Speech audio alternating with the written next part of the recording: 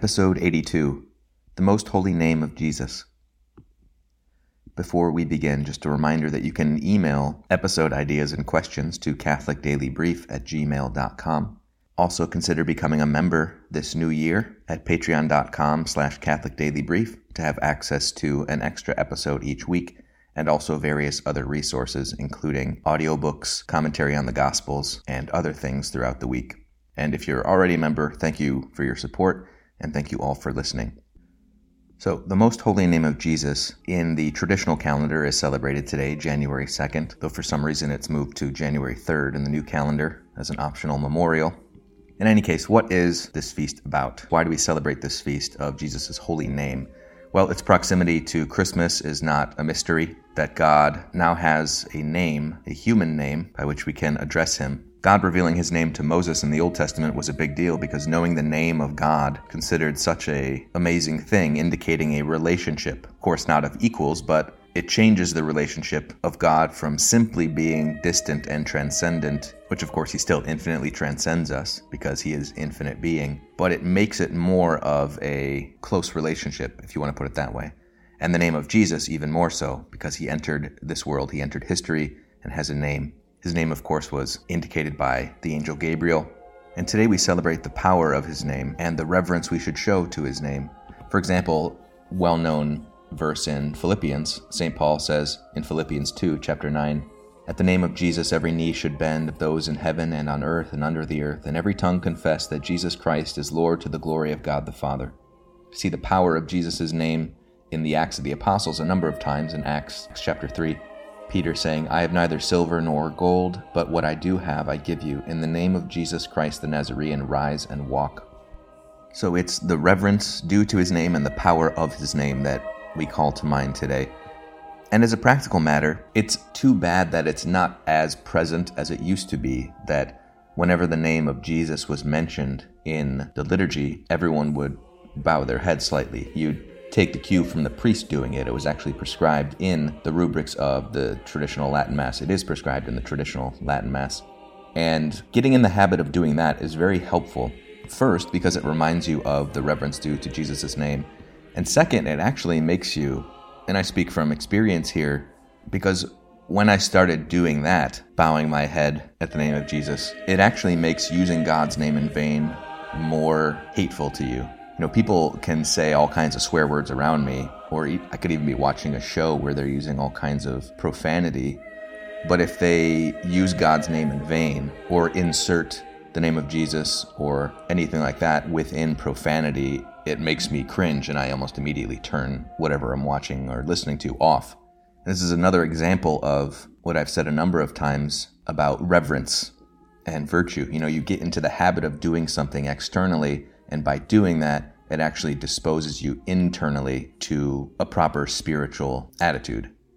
So if you bow your head, you go to traditional Latin Mass and you see people bowing their head, you see the priest bowing his head numerous times throughout the liturgy, people can kind of laugh at that and say like, oh, look, they're just, doing these actions because they're rigid and they're scrupulous and all that. It's not that at all. It's actually something that builds reverence for the name of Jesus in your mind. And maybe even you just start doing it because you see people doing it and you're not really sure why, but eventually it becomes a real interior habit because you revere God's name.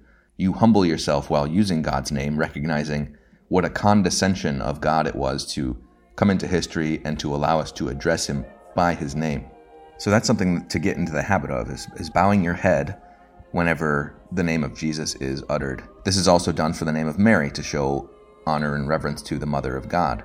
So the two reasons are to remind yourself of the reverence due to God's name, and secondly, to actually build the virtuous habit in your speech that you never use God's name in vain, and whenever you do use the name of God, you use it in its proper context, usually in prayer or worship.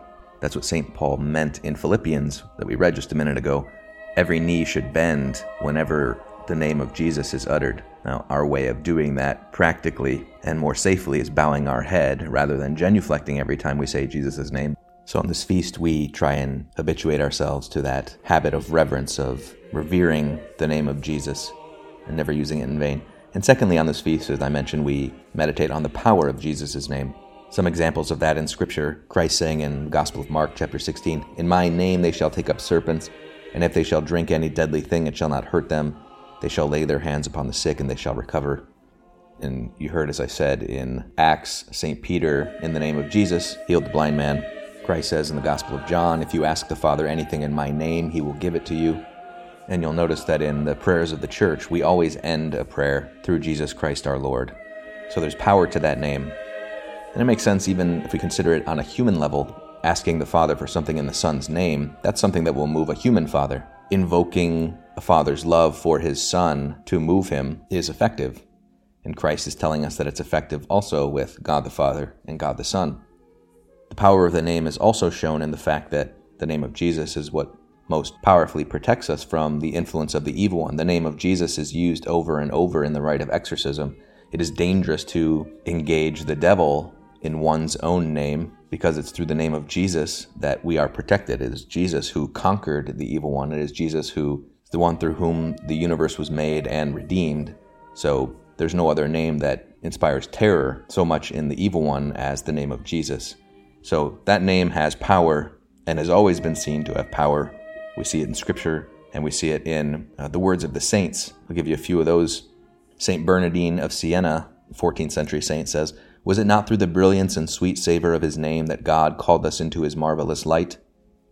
St. Peter Chrysologus, 5th century saint, "All who dwell in the heavens, those who abide upon the earth, and every one of those who are held in the depths of hell, bow down prostrate to this name. This is the name which gave sight to the blind, hearing to the deaf, agility to the lame, speech to the mute, and life to the dead.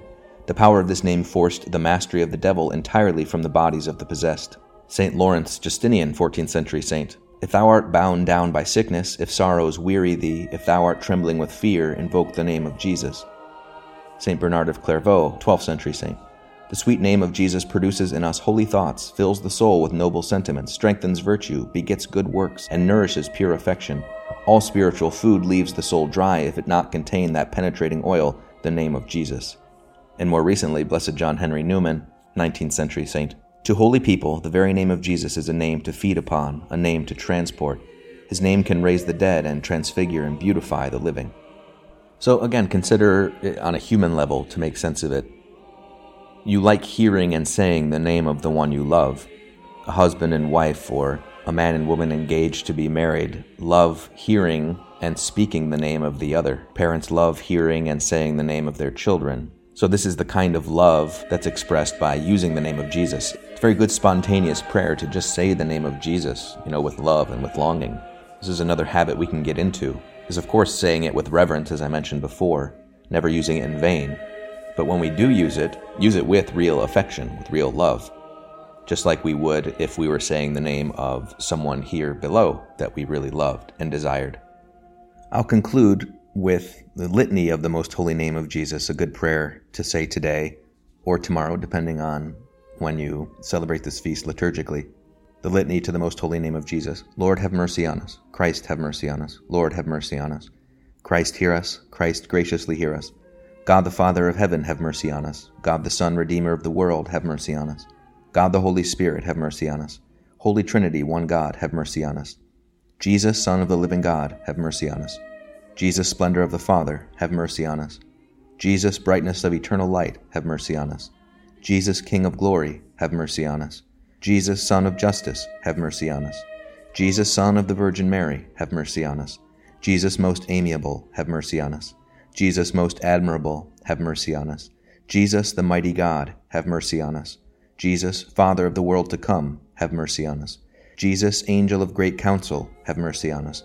Jesus, most powerful, have mercy on us. Jesus, most patient, have mercy on us.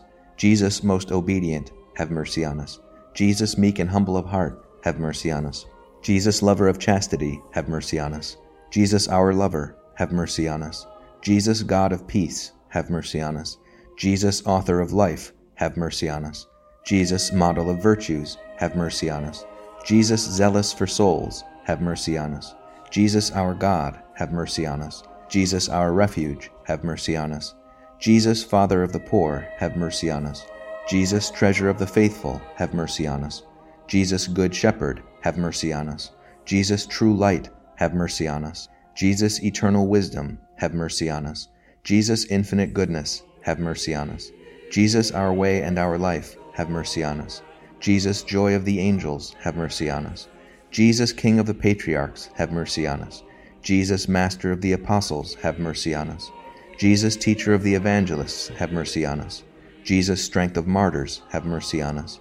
Jesus, Light of confessors, have mercy on us.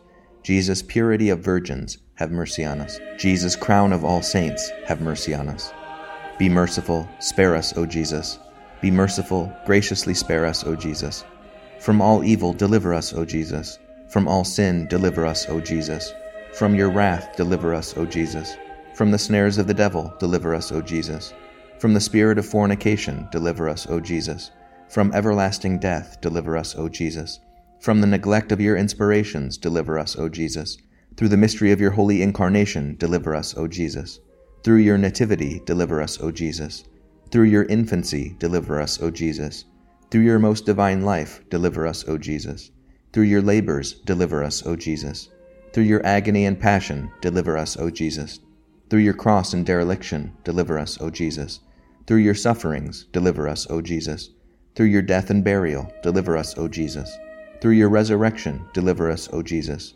Through your ascension deliver us, O Jesus. Through your institution of the most holy Eucharist deliver us, O Jesus. Through your joys deliver us, O Jesus. Through your glory deliver us, O Jesus. Lamb of God, who takes away the sins of the world, spare us, O Jesus. Lamb of God, who takes away the sins of the world, graciously hear us, O Jesus. Lamb of God, who takes away the sins of the world, have mercy on us, O Jesus. Jesus, hear us. Jesus, graciously hear us. Let us pray. Lord Jesus Christ, you have said, "Ask and you shall receive, seek and you shall find, knock and it shall be opened to you." Mercifully attend to our supplications, and grant us the grace of your most divine love, that we have loved you with all our hearts and in all our words and actions, and never cease to praise you. Make us, O Lord, to have a perpetual fear and love of your holy name, for you never fail to govern those whom you establish in your love, you who live and reign forever and ever. Amen.